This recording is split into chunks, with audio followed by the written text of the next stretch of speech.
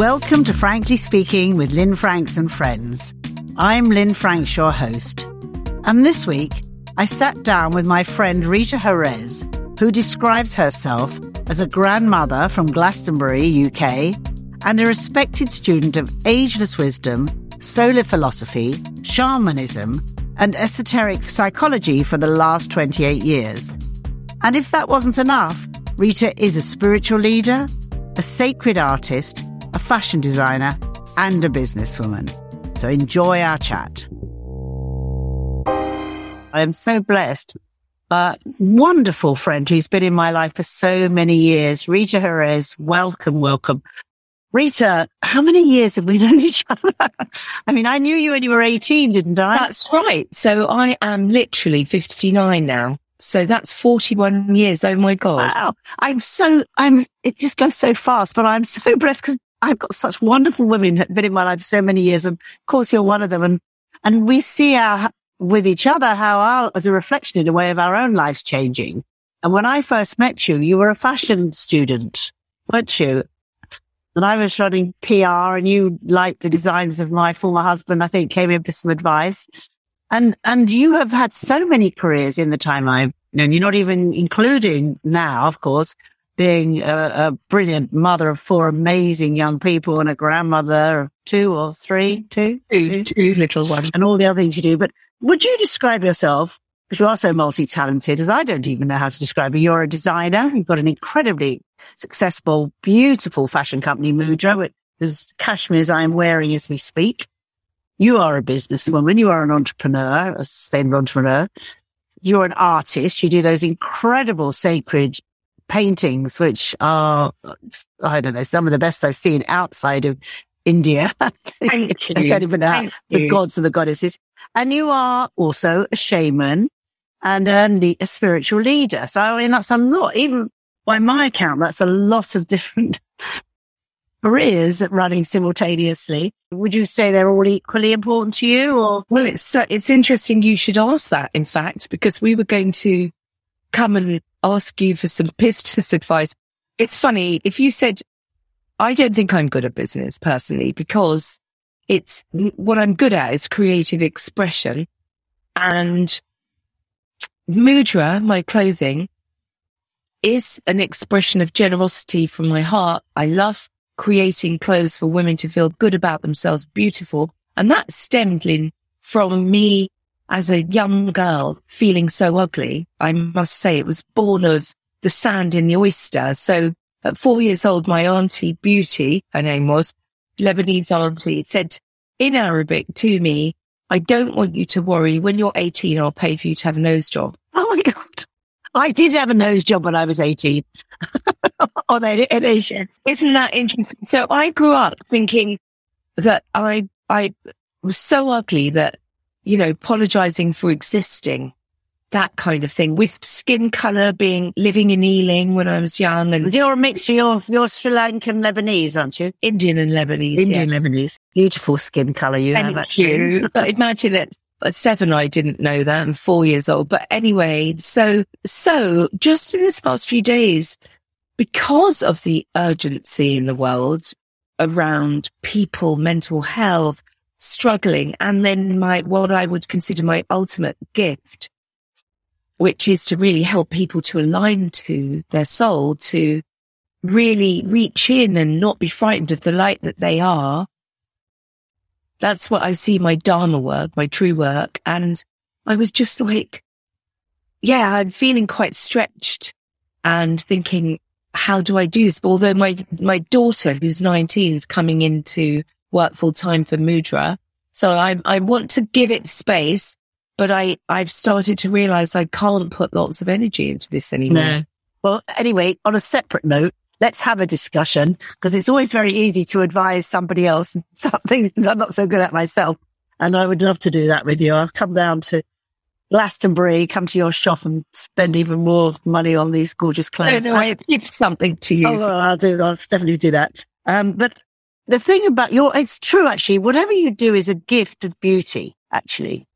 And whether it is the color of these clothes which was just so sensational. I'm sorry to keep going on about it, but I love Mudra, but sadly, so does a little few moths that I have in my house. So I'm going around, but I've got all my wardrobe is reviewed. But at the same time, the paintings you do are a gift. They're a gift of sacred beauty. And then the teachings you do are extraordinary. And having watched you evolve as a teacher to the point where I know I didn't get there in person, but I did see you on the stage at Boomtown pre-COVID, where how many kids were in that, young people were in that audience? There was about 30,000. There was about 30,000. And there you were with your crew doing a blessing on the stage to this huge crowd of young people who were there for a party and a rave. And it was so powerful. And I was so proud of you. And I just thought, the gifts that you have and that you give are just non-stop. And you deserve every bit of pleasure that you have in your life, but it hasn't been an easy life either, has it? No, it hasn't. But I'm grateful for all of it, and I wouldn't change any of it. I've deeply looked into what were the different aspects of suffering and really realize if I hadn't felt those sufferings, how would I be able to support people to find their way through them? That's true. So in the time that I more recently known you, because you moved to Glastonbury with your family. You had three young boys. You moved to Glastonbury. And then I remember your house burned down. You had a cake business, an incredibly successful cake business, another creative gift-led business, which you then, I think, got ripped off by your partners or something happened that was not very pleasant. You had partnership issues with your first clothing company. I remember that. And then the tragedy of your daughter's father, such a terrible story, dying in a car crash on the way to hospital while you'd just given birth. No, it wasn't on the way to hospital. It was on the way to a cake show, it was the fine food show of Taste of the West or something at Olympia. But yeah, it was a very strong moment because I was trying to raise money into the cake business. It was painful. And if I look at those partnership issues, if you like, what I really see, which is a very interesting thing for me to be able to see it now, but I do take responsibility for everything that I've created in my own life. I'm not a victim by any means, whatever shows up in my life, I always, as somebody who's been studying esoteric psychology for 30 years, I always look and say, how is this manifesting? What's going on in my subconscious? And how have I created it? And what I see, which took me a massive amount to be able to face, is that in reality, I've always been powerful, but I've always been very scared of that power. And I put that power onto something external, i.e. a business partner, thinking that they should have control of the finances or the this or the that. I didn't want to own my own power, which in reality isn't my own power, because why I can now openly let this energy come through is because I realize that this power is the love, the light, and the wisdom that comes from the one when I get out the way, me and Rita as the ego. And so I had to go through some of these very painful experiences that were not my soul's work to cut away and purify that karmic negativity that I'd created from my subconscious, as well as to be okay with being who I am. Yes, I can see that. And do you think this lack of confidence or this fear of our own power is something that is particularly common with women? Because it's certainly something I can relate to. Yeah, I think if you think about women, I always think to myself, look, it's only less than 100 years ago where women were the commodity of being born or bought or sold by their family and the dowry, in many cultures around the world and in some still. So when somebody's subconsciously groomed to be the beauty and to play their place, I mean, please don't get me wrong, because I'm so not feminist or separate to men, and I see that all mothers gave birth to the sons that are the men of today. Yes, and you have three beautiful sons who... Yes, I do, to really see that. So not like I'm speaking like, oh, I'm into the goddess movement or something and this, all separate at all. But I think the insecurity is also a spiritual thing. For me, it's actually been a very deep spiritual thing because I feel like in many lives, I was a monk or a nun in full renunciation of the material and of embedding myself in this world that in the India they would call samsara and some, Maya or Mara. So it's a very fine line from our previous trainings of what can we feel good about opening ourselves to. For me, it is anyway, about I don't want to and haven't wanted to lose myself and focus on materialism.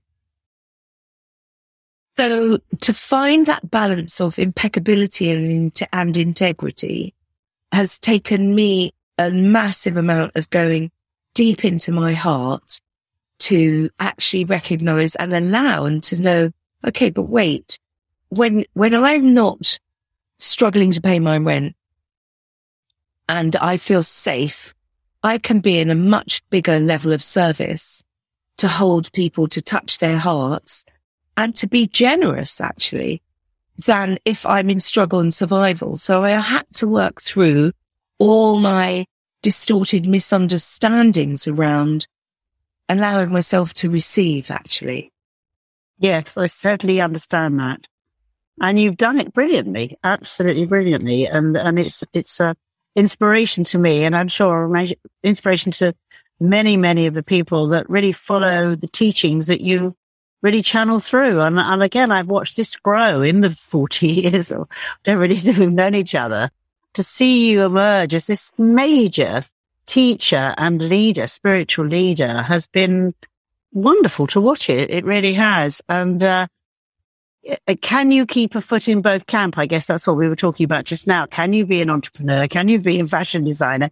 It is a struggle, but as you say, the service quality it is so much more when you don't have to worry about paying the rent at the weekend. That's true. So in reality, Mudra, I've never really paid myself to this day from Mudra. I wear nice clothes and I love that other people can wear my clothes and I created them that people that were my friends could afford them. So for instance, with the cashmeres, I don't sell them 10 times cost at all.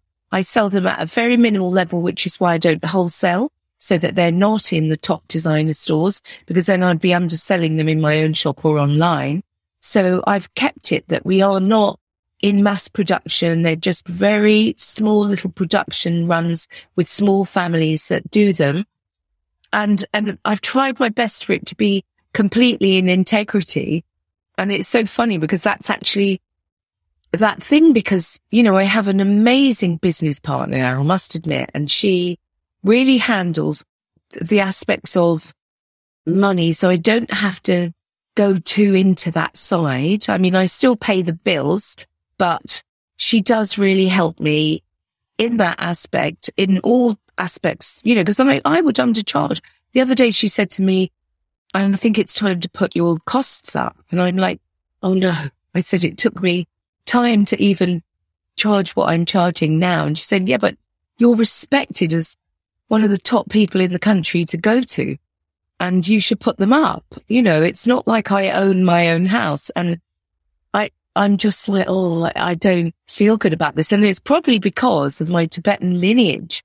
Even though in this lifetime I'm Hindu, my father was Hindu and I'm Lebanese, I have a very deep Tibetan Buddhist remembrance and recognitions and people recognizing me in that. And, you don't get Rinpoches and Lamas charging really these days. I mean, they'll ask for donations to help the monastery.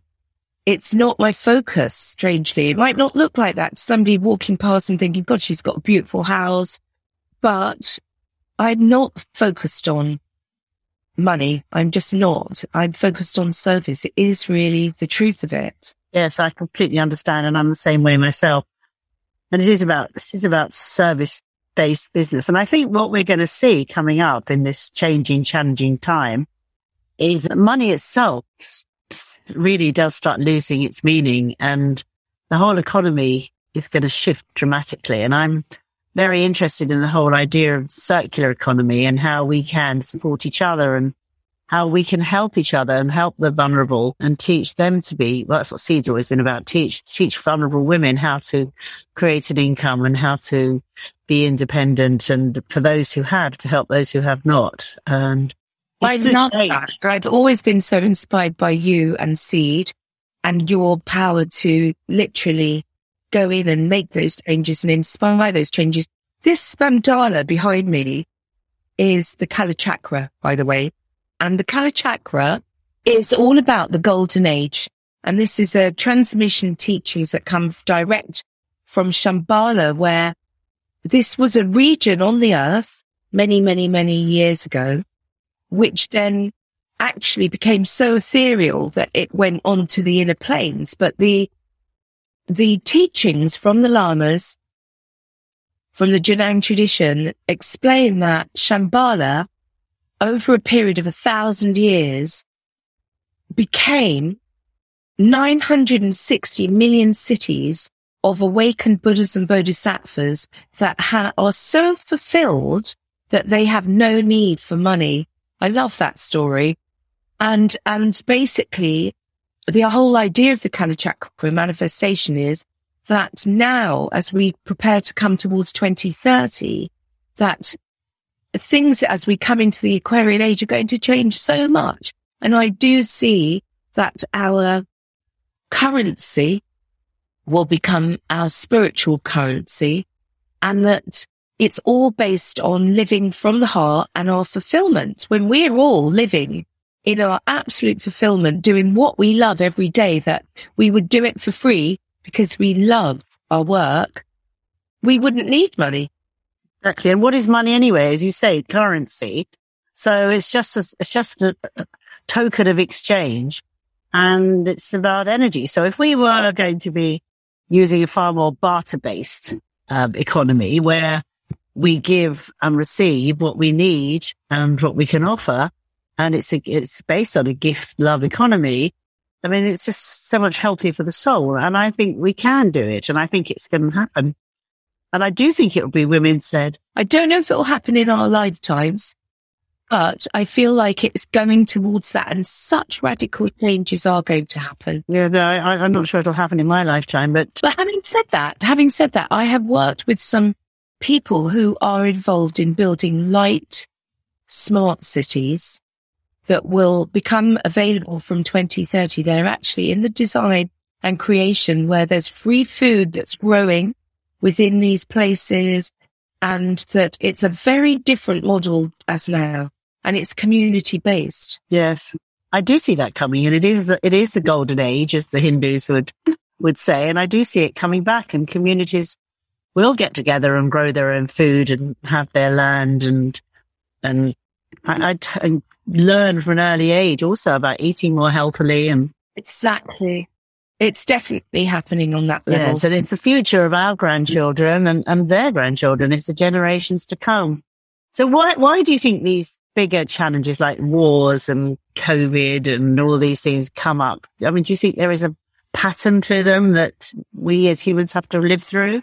Thank you for asking that question. So with COVID, just for those of people who don't know me, my background is 28 years of in-depth study of esoteric psychology and ageless wisdom, solar philosophy. And that's really looking at all the paths that lead to the one, whether that's Christianity, Buddhism, Hindu, Vedic, they all lead to the one. And in this understanding, one looks esoterically at the cause of a situation.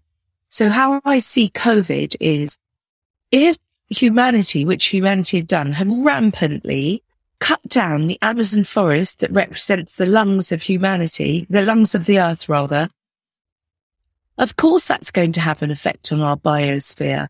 That then the effect would be that our own immune systems get depleted, and where would it affect? Would be the respiratory system and the lungs. And how interesting that the whole George Floyd moment of I can't breathe happened during COVID, where people couldn't breathe and were going into hospital to do with ventilation, and breath is life. So, to me, it's the most absolute cause and effect moment, but that's not a punishment from God. I really want to emphasize that. To me, it was a massively beautiful opportunity, COVID, for all of us, every single one of us, to recognize there are powers much greater than ourselves in our little egos that have forced us as humanity to come and have a little sit down in the bedroom and assess, are we frightened of dying? What's our karmic reality? Who are we living with?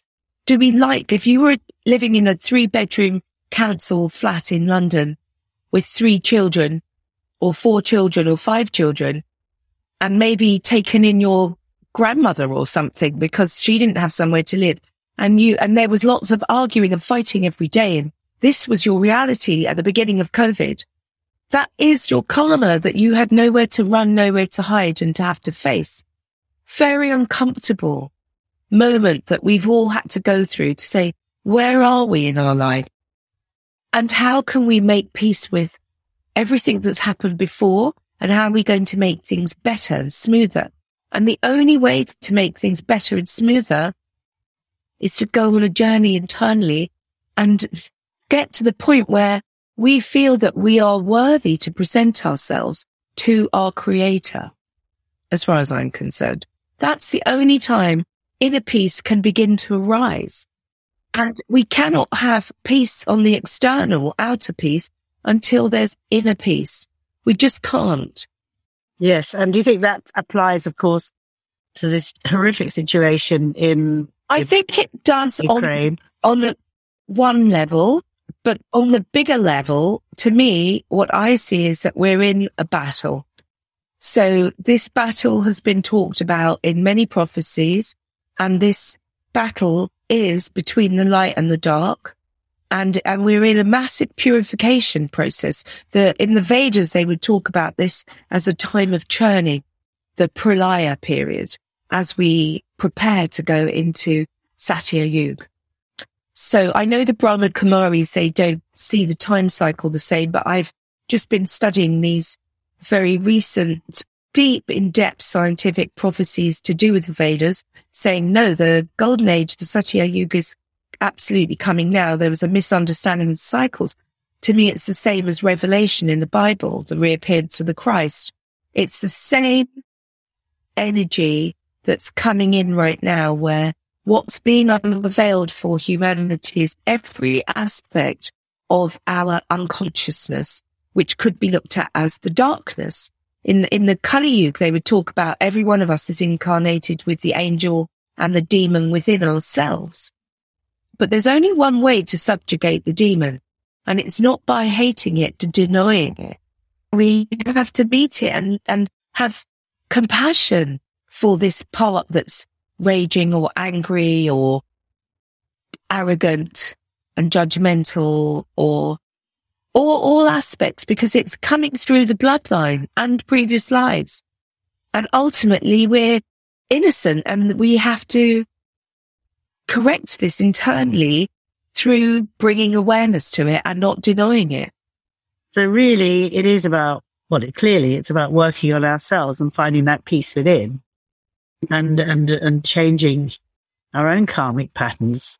It's true. And then if you look at it in terms of this part where we have avoided, every human being has come in with a place where they don't want to be told what to do. Think about that part of the 2-year-old us and the 14 to 18-year-old us. The impudent teenager that says to the Holy Father, talk to the hand. That part is what each of us has to go in and meet and subjugate with love. Because for us to become really at peace, we have to come to the point where we have the confidence, courage to present ourselves to the Creator and then say, I want your will to be my will. Please open me. Please help purify me. So to me, this is a time of massive purification, which is why I do the shamanic work I do, to support people, to hold people in their deepest fear of dying, of meeting themselves, seeing their own mind, so that they have the courage to bring the light to that parts that they hate. Mm-hmm. Let's talk about the shamanic work. I mean, for a lot of people, even understanding what being a shaman is slightly confusing. So do you want to explain what that is and then how you then teach it or you were saying you've got this online global community of hundreds that you're teaching regularly. So can you explain about that?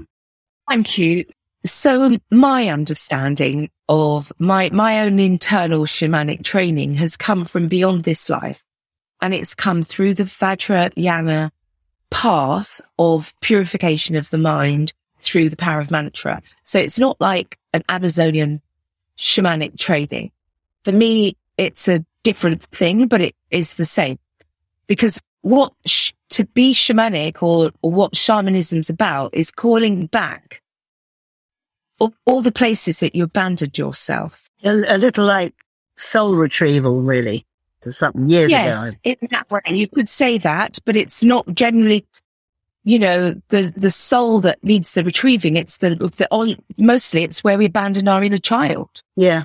Where we didn't feel worthy, or we had to grow up fast and there was no room to allow that place of our innocence and our slowness, that kind of, when you see your grandchildren and just the way they're just so sweet, we had to just let go of all those parts of ourselves, didn't we? And just, they went, and depending on how much abuse there had been in the childhood, lots of people I've met over the years have gone through so much atrocity. Yeah, so much trauma. It's just so much in your bloodline. There's so much trauma, isn't there? Yeah. So it's calling back the parts of ourselves that we've judged, that we've compared ourselves, that we've abandoned, that we've hated. And that then becomes the thing that we hate about other people. So it's calling it all back, and it's self-looking. So the work I do, which is quite often working with plants, is helping people to prepare themselves to see their mind, to see their own nature, and at the same time to recognize they're not just their mind, they're the one that's the witness of the mental body or the brain thinking or the feelings feeling. There is a part of every one of us that is what I would call the silent witness, the angel of the presence, that's watching with unconditional love. Each of us in this life and previous lives were gifted from God free will.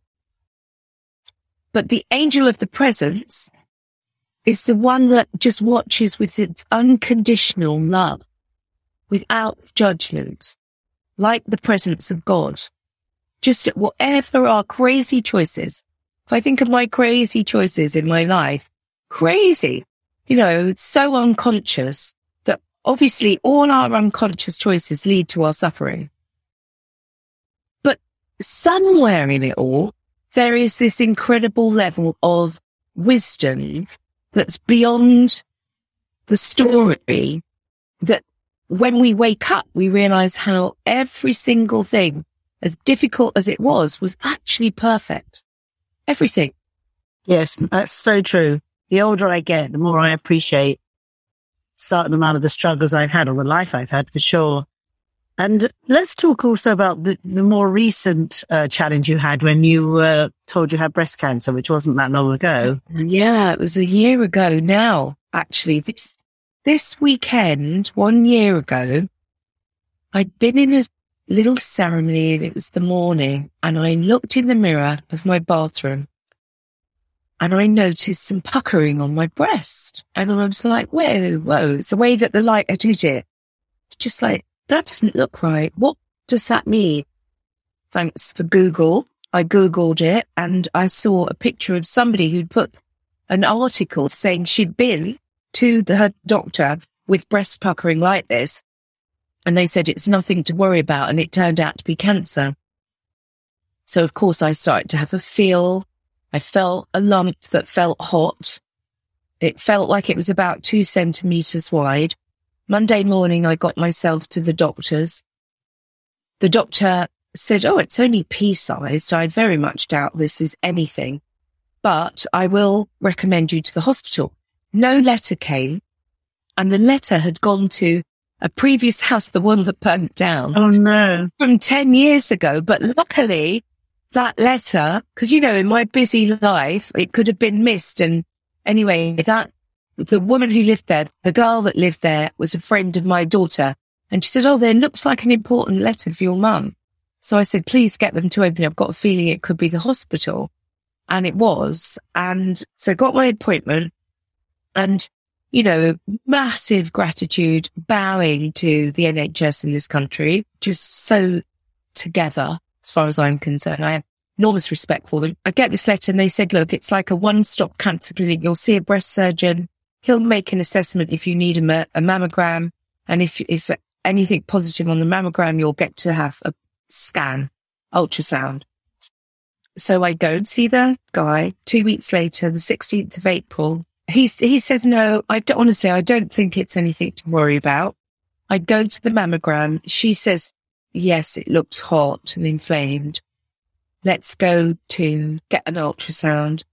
The woman in there said, I said, be honest with me. And she said, well, I definitely need to biopsy. And then she said, look, I'm just telling you, because I was already saying to her, I can't afford to be ill. I'm about to launch a 1-year training in about 2 or 3 weeks. You know, I can't. And, oh, on that note, Lynn, December, solstice, 21st of December, 2020, I was there in meditation. Something came in where it was like, if you were going to die, what is it that you would want to leave for people, humanity? And I realized in that moment, I wanted to leave my modern day understanding of Mahamudra and the Vajrayana lineage training that I'd come through that helps people to understand non-duality, how to purify the mind, to be in the spacious grace of liberation, to experience, to drink from the fountain of the highest bliss, which has been a big part of my life and why I have all this inspiration, juice, energy, because it's very natural for me to go to that midway point to regenerate myself and feel all this light, all this bliss, all this electric fire, all this energy from the source of creation inside. And then I'm always massively inspired. And I wanted to show people how to get to that. I realized I need to. And I've never, you know, in all the work I've been doing, I want to take people deep into understanding how to access this internally, how to come home to your own heart, how to make a relationship with the Christ, the Buddha, Krishna, every aspect of the avatar of this time, and to listen to your body's intelligence, how to discern, how to discriminate, and more importantly, how to come to right relationship within yourself. So I really started to receive the download of this. And for that, from January, which I got COVID in 2020, January, and that was quite strong, which took me deeper into my heart. I meant to say that when we talked about COVID and the lungs sit in our heart chakra. So I do see COVID as a gift from God, from the Creator, to help humanity to come deeper into the heart. Because everybody who goes through COVID has to meet themselves in those silent places where the fear is, and they have to breathe deeper into the center of themselves, into the heart, which is where we have our relationship to purity and to compassion and to goodness. And so I went through, you know, this 4 months going very deep into facing death actually inside myself. And now there I am in this room where this woman's giving me the ultrasound. And she said to me, to be really honest with you, Rita, I think you are going to have to be able to take some time off work. And I went, oh my God, I don't know about that. I don't know if I could do that, because I love every day of my life. Every day is a day of fulfillment and beauty and grace. And there's nothing that I do that I don't love. I must show you my painting, my oil painting I've been doing since I had COVID. It's just over there. So the diagnosis came back that I had lobular cancer. It's a kind of cancer that hides itself. So where I thought it was a 2 centimetre lump, it ended up being 5 centimetres. The grace was not in my lymph glands. So what I was offered 2 weeks later by my breast surgeon is, you can have a lumpectomy where you have radiation, or you can have a mastectomy where you don't have to have radiation or chemo. So I said 100% I'd like the mastectomy, please. Now, from the day that I got the from the day I even found the lump, I began a very deep study into breast cancer and all the things that I needed to do. So I immediately started to have 3 to 4 hyperbaric oxygen chamber sessions per week, where I'm having like all this oxygen going really deep into my cells. And in those sessions, I would be able to journey into my body and say, what's the origination? Which absolutely was exhaustion and not resting enough. All my years of my shamanic work of missing nights sleep and not making up those nights sleep, that makes estrogen kick into the body. And my type of breast cancer that I had was estrogen positive. So I started to look at, okay, I know that I don't really want to go on the doctor's type of hormones to, they give you something called levostrol for somebody my age who's been through menopause, which actually dries you and can make your bones feel weaker. And, it makes you just feel like you're an old lady. For a lot of people, they get side effects of that, vaginal drying, all of that. And I just thought, I just know how awful I was on the pill when I was young. I couldn't do it. And I don't want artificial hormones put into my body. So I needed to research, what can I do naturally? So I immediately stopped any level of dairy, any level of grain, any level of sugar, and then juicing and intermittent fasting and taking a lot of really, really good supplements and doing IV vitamin C and IV all sorts of things. And within 6 to 8 weeks, I lost my weight. I felt absolutely mind-blowingly amazing.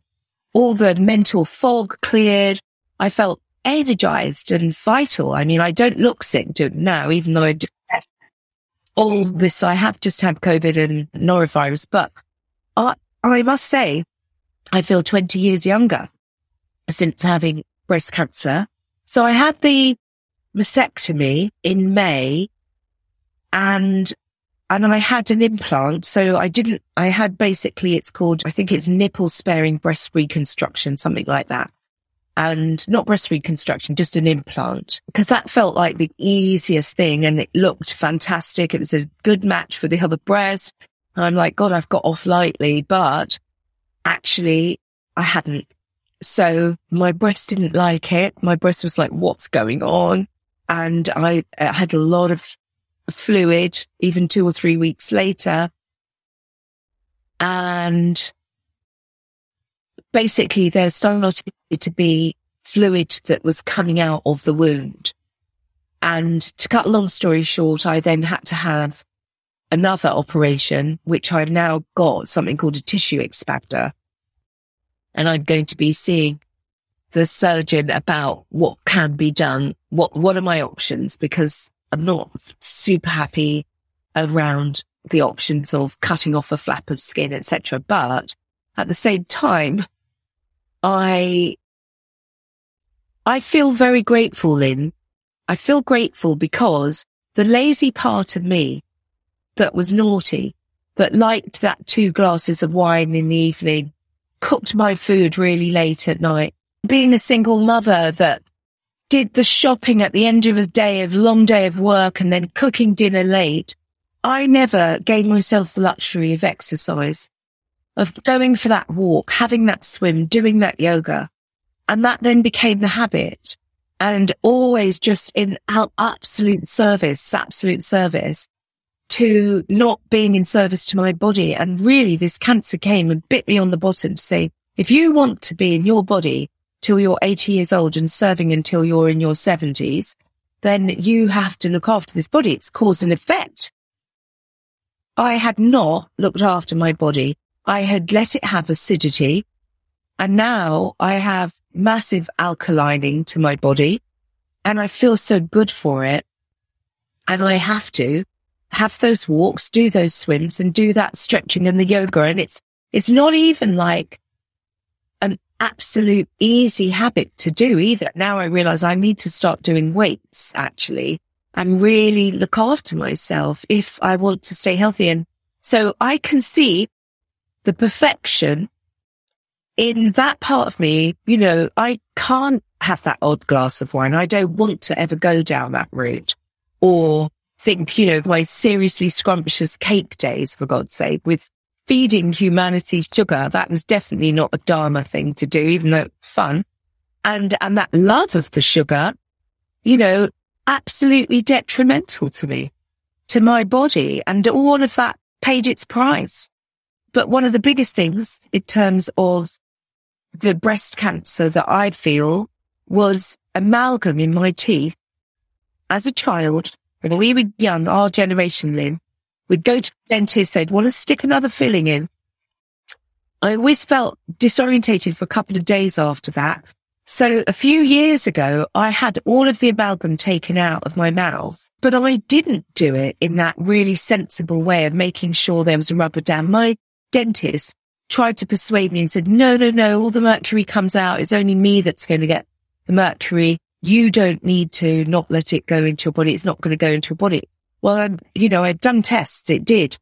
And that definitely didn't help. For me, the breast cancer is many things, but the amalgam wasn't helpful. So the bottom line now is, now till the day I take my last breath, I have to be very super careful. And that means I'll always be treading that very fine line. But what I realized, and what I said to my breast nurse when we discovered that the lump was 5 centimeters, and they started trying to persuade me to have radiation.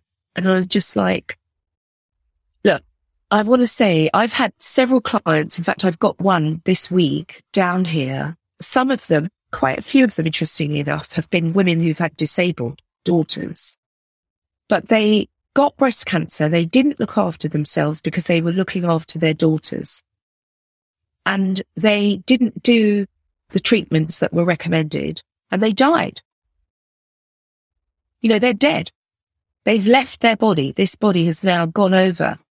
So it's a very interesting one, because I know I'm standing on the edge because I didn't listen with regards to taking the radiotherapy, because I feel like I can do it naturally, but I did have the cancer cut out, which some of the women I know have even not done that. They've thought, no, I want to do it all naturally. I'm glad I didn't listen to this doctor that's a specialist, a homeopath, that said, don't have it cut out, because at the time it was only 2 centimeters showing, but in reality it was 5 centimeters.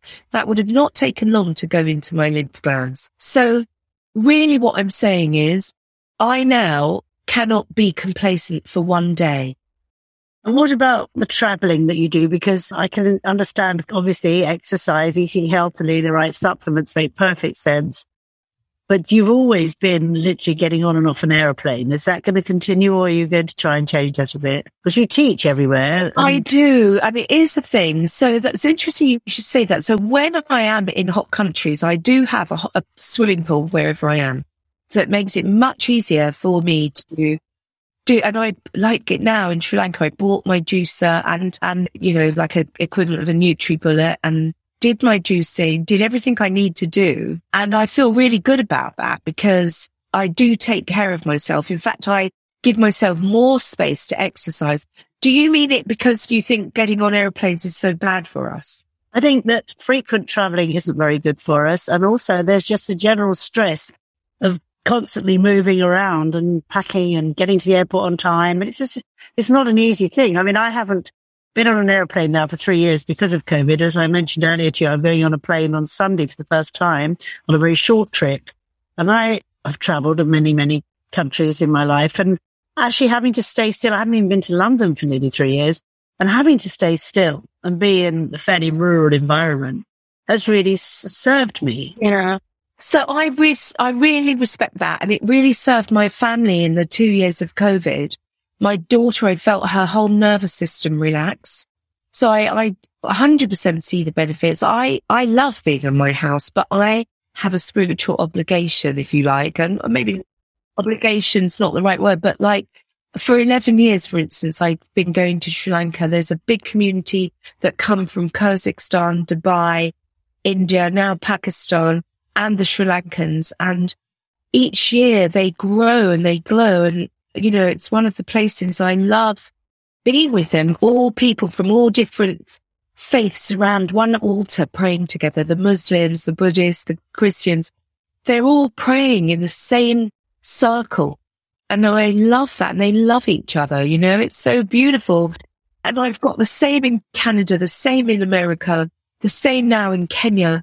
It's very difficult. And I did say to my doctor, look, thankfully, like I'd come with the deepest understanding of reincarnation. I knew that since I'd been a very, very young child.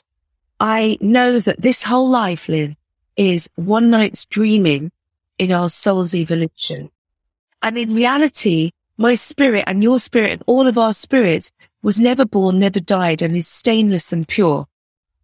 I follow the Bodhisattva vow. That is my commitment, and I will continue to take incarnation, come back and serve and continue to take. And if I only have another 10 years, at least I've had 10 years more of every single day, a beautiful day in absolute fulfillment. Absolutely. I was talking to a friend a little bit older than me, and she was going through a lot of trauma about her 80th birthday. And I said to her, and she's had an incredible life, not really of spiritual service in the way that yours has been, but she's certainly had an amazing life. And I said, if we look back, we are so blessed. We have so many gifts all our life. And in my case now, I've got 7 beautiful grandchildren.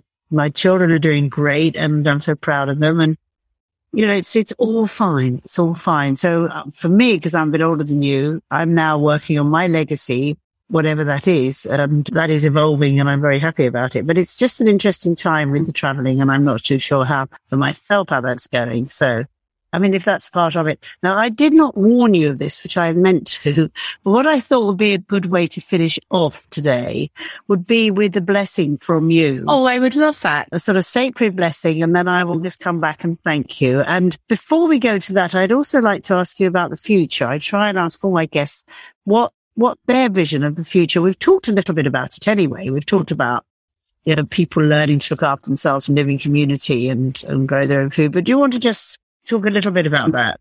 I feel like this is the most auspicious moment to be on the planet.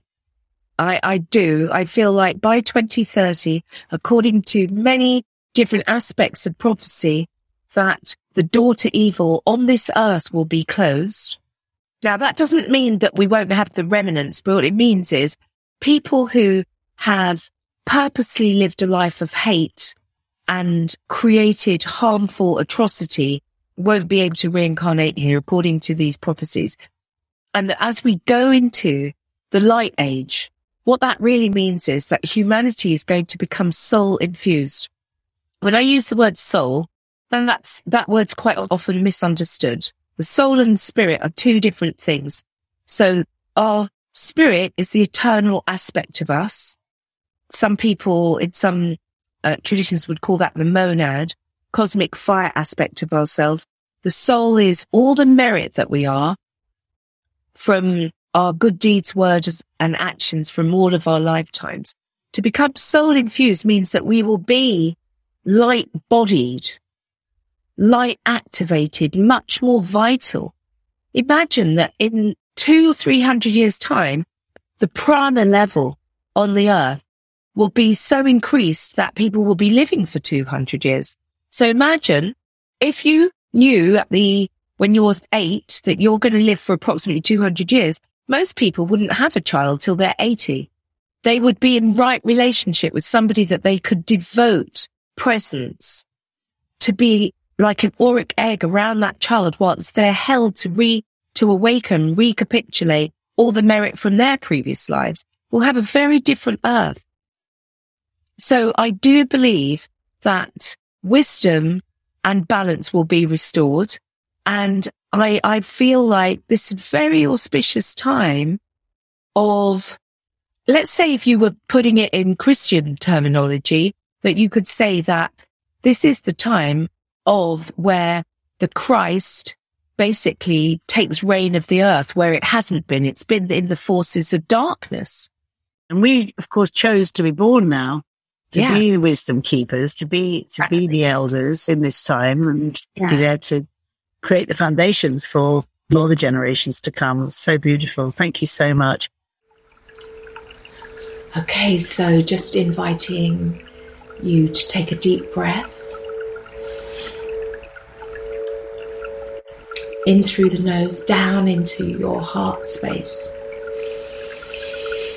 And in this moment, let's take this opportunity to consciously invoke the highest of all that we are, all that you are, the highest point of your consciousness, to invoke the light of your spirit.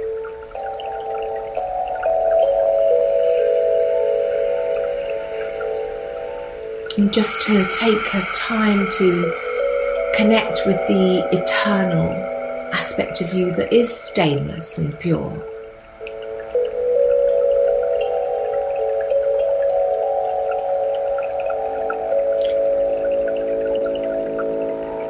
As we connect into the recognition that there really is a divine plan that's unfolding.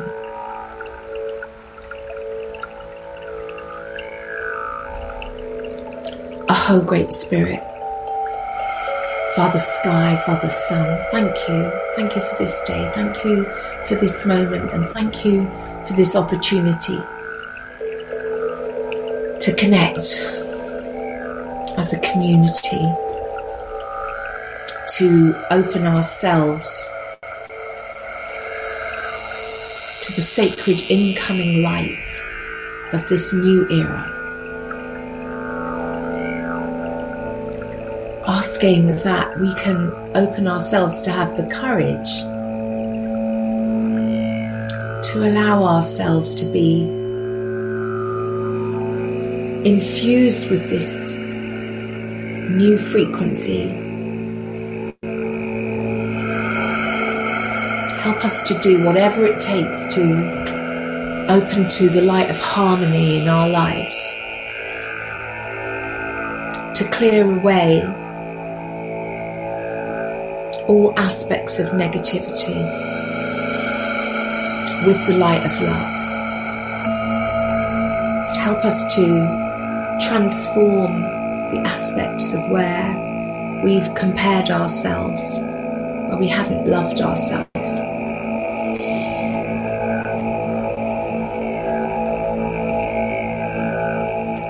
Please open us and inspire us,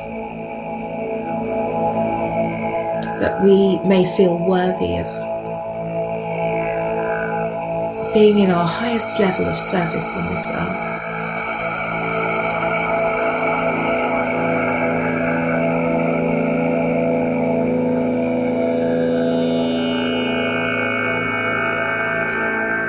Please help us to remember the magnificence of this temple body that you have given us, the gift of what it is to have a body, this life in itself. To listen to the intelligence of our own bodies.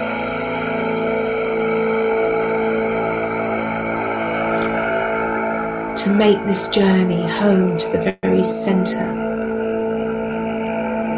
of our beingness.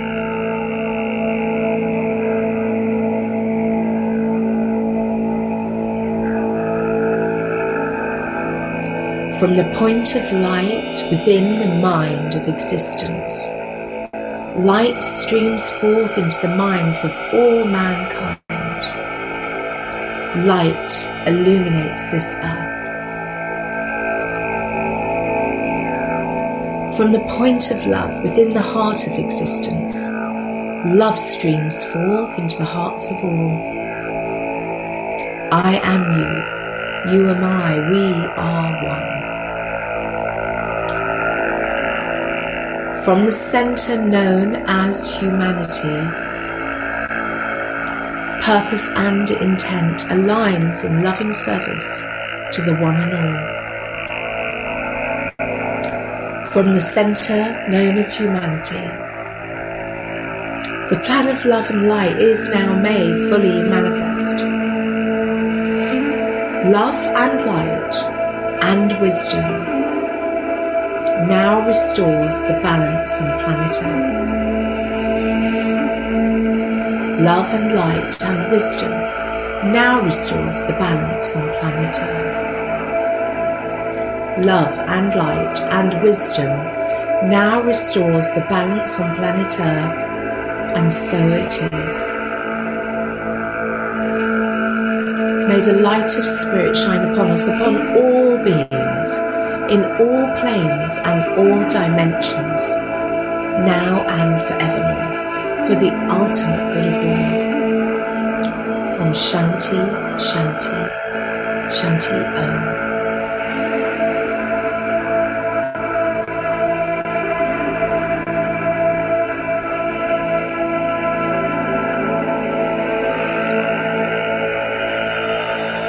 Creator Spirit, on behalf of all humanity, we're so sorry for where we went unconscious as a race, for our negligence to our seas and our waters, praying that we can be filled with the generosity to understand what it will take to be able to give back in these coming times. Please strengthen our very hands. Please open us that we can infuse our will with your will. Please guide us into the right activity within the divine plan, each and every day. I ask this in the name of the Christ, in the name of the Buddhas and the Bodhisattvas, in the name of the great rishis that guard this universe, all the angels, through this day and every day, to serve the one. Ahom Takwiyasa.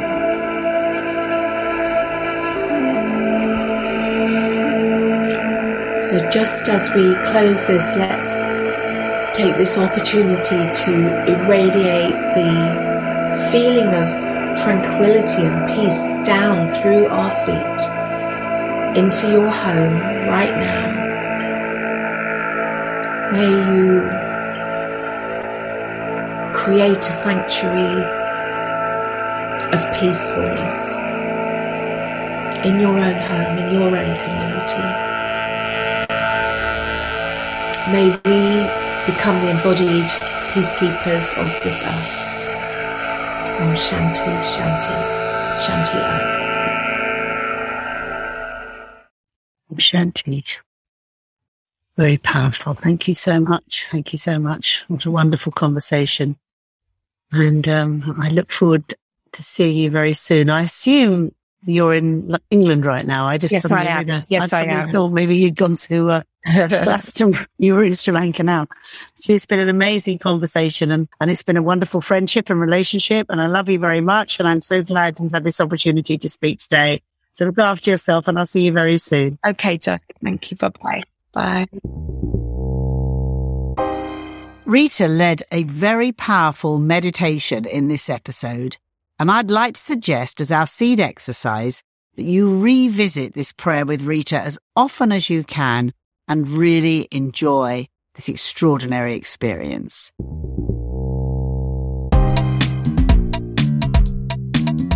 Thank you so much for listening and taking part. Remember, we will be putting up episodes of Frankly Speaking every few weeks, and I do hope you'll come and join us again. If you like what you hear and want to learn more practical methods to help you plant the seeds in your own empowerment journey, then do please subscribe to this podcast, rate it and review. You might also want to join our Seed Network if you haven't already, and together with thousands of like-minded, wise women, you will make friends, promote your business, share your stories and find your life purpose. Visit seednetwork.com to find out more. Until then, see you next time. Bye.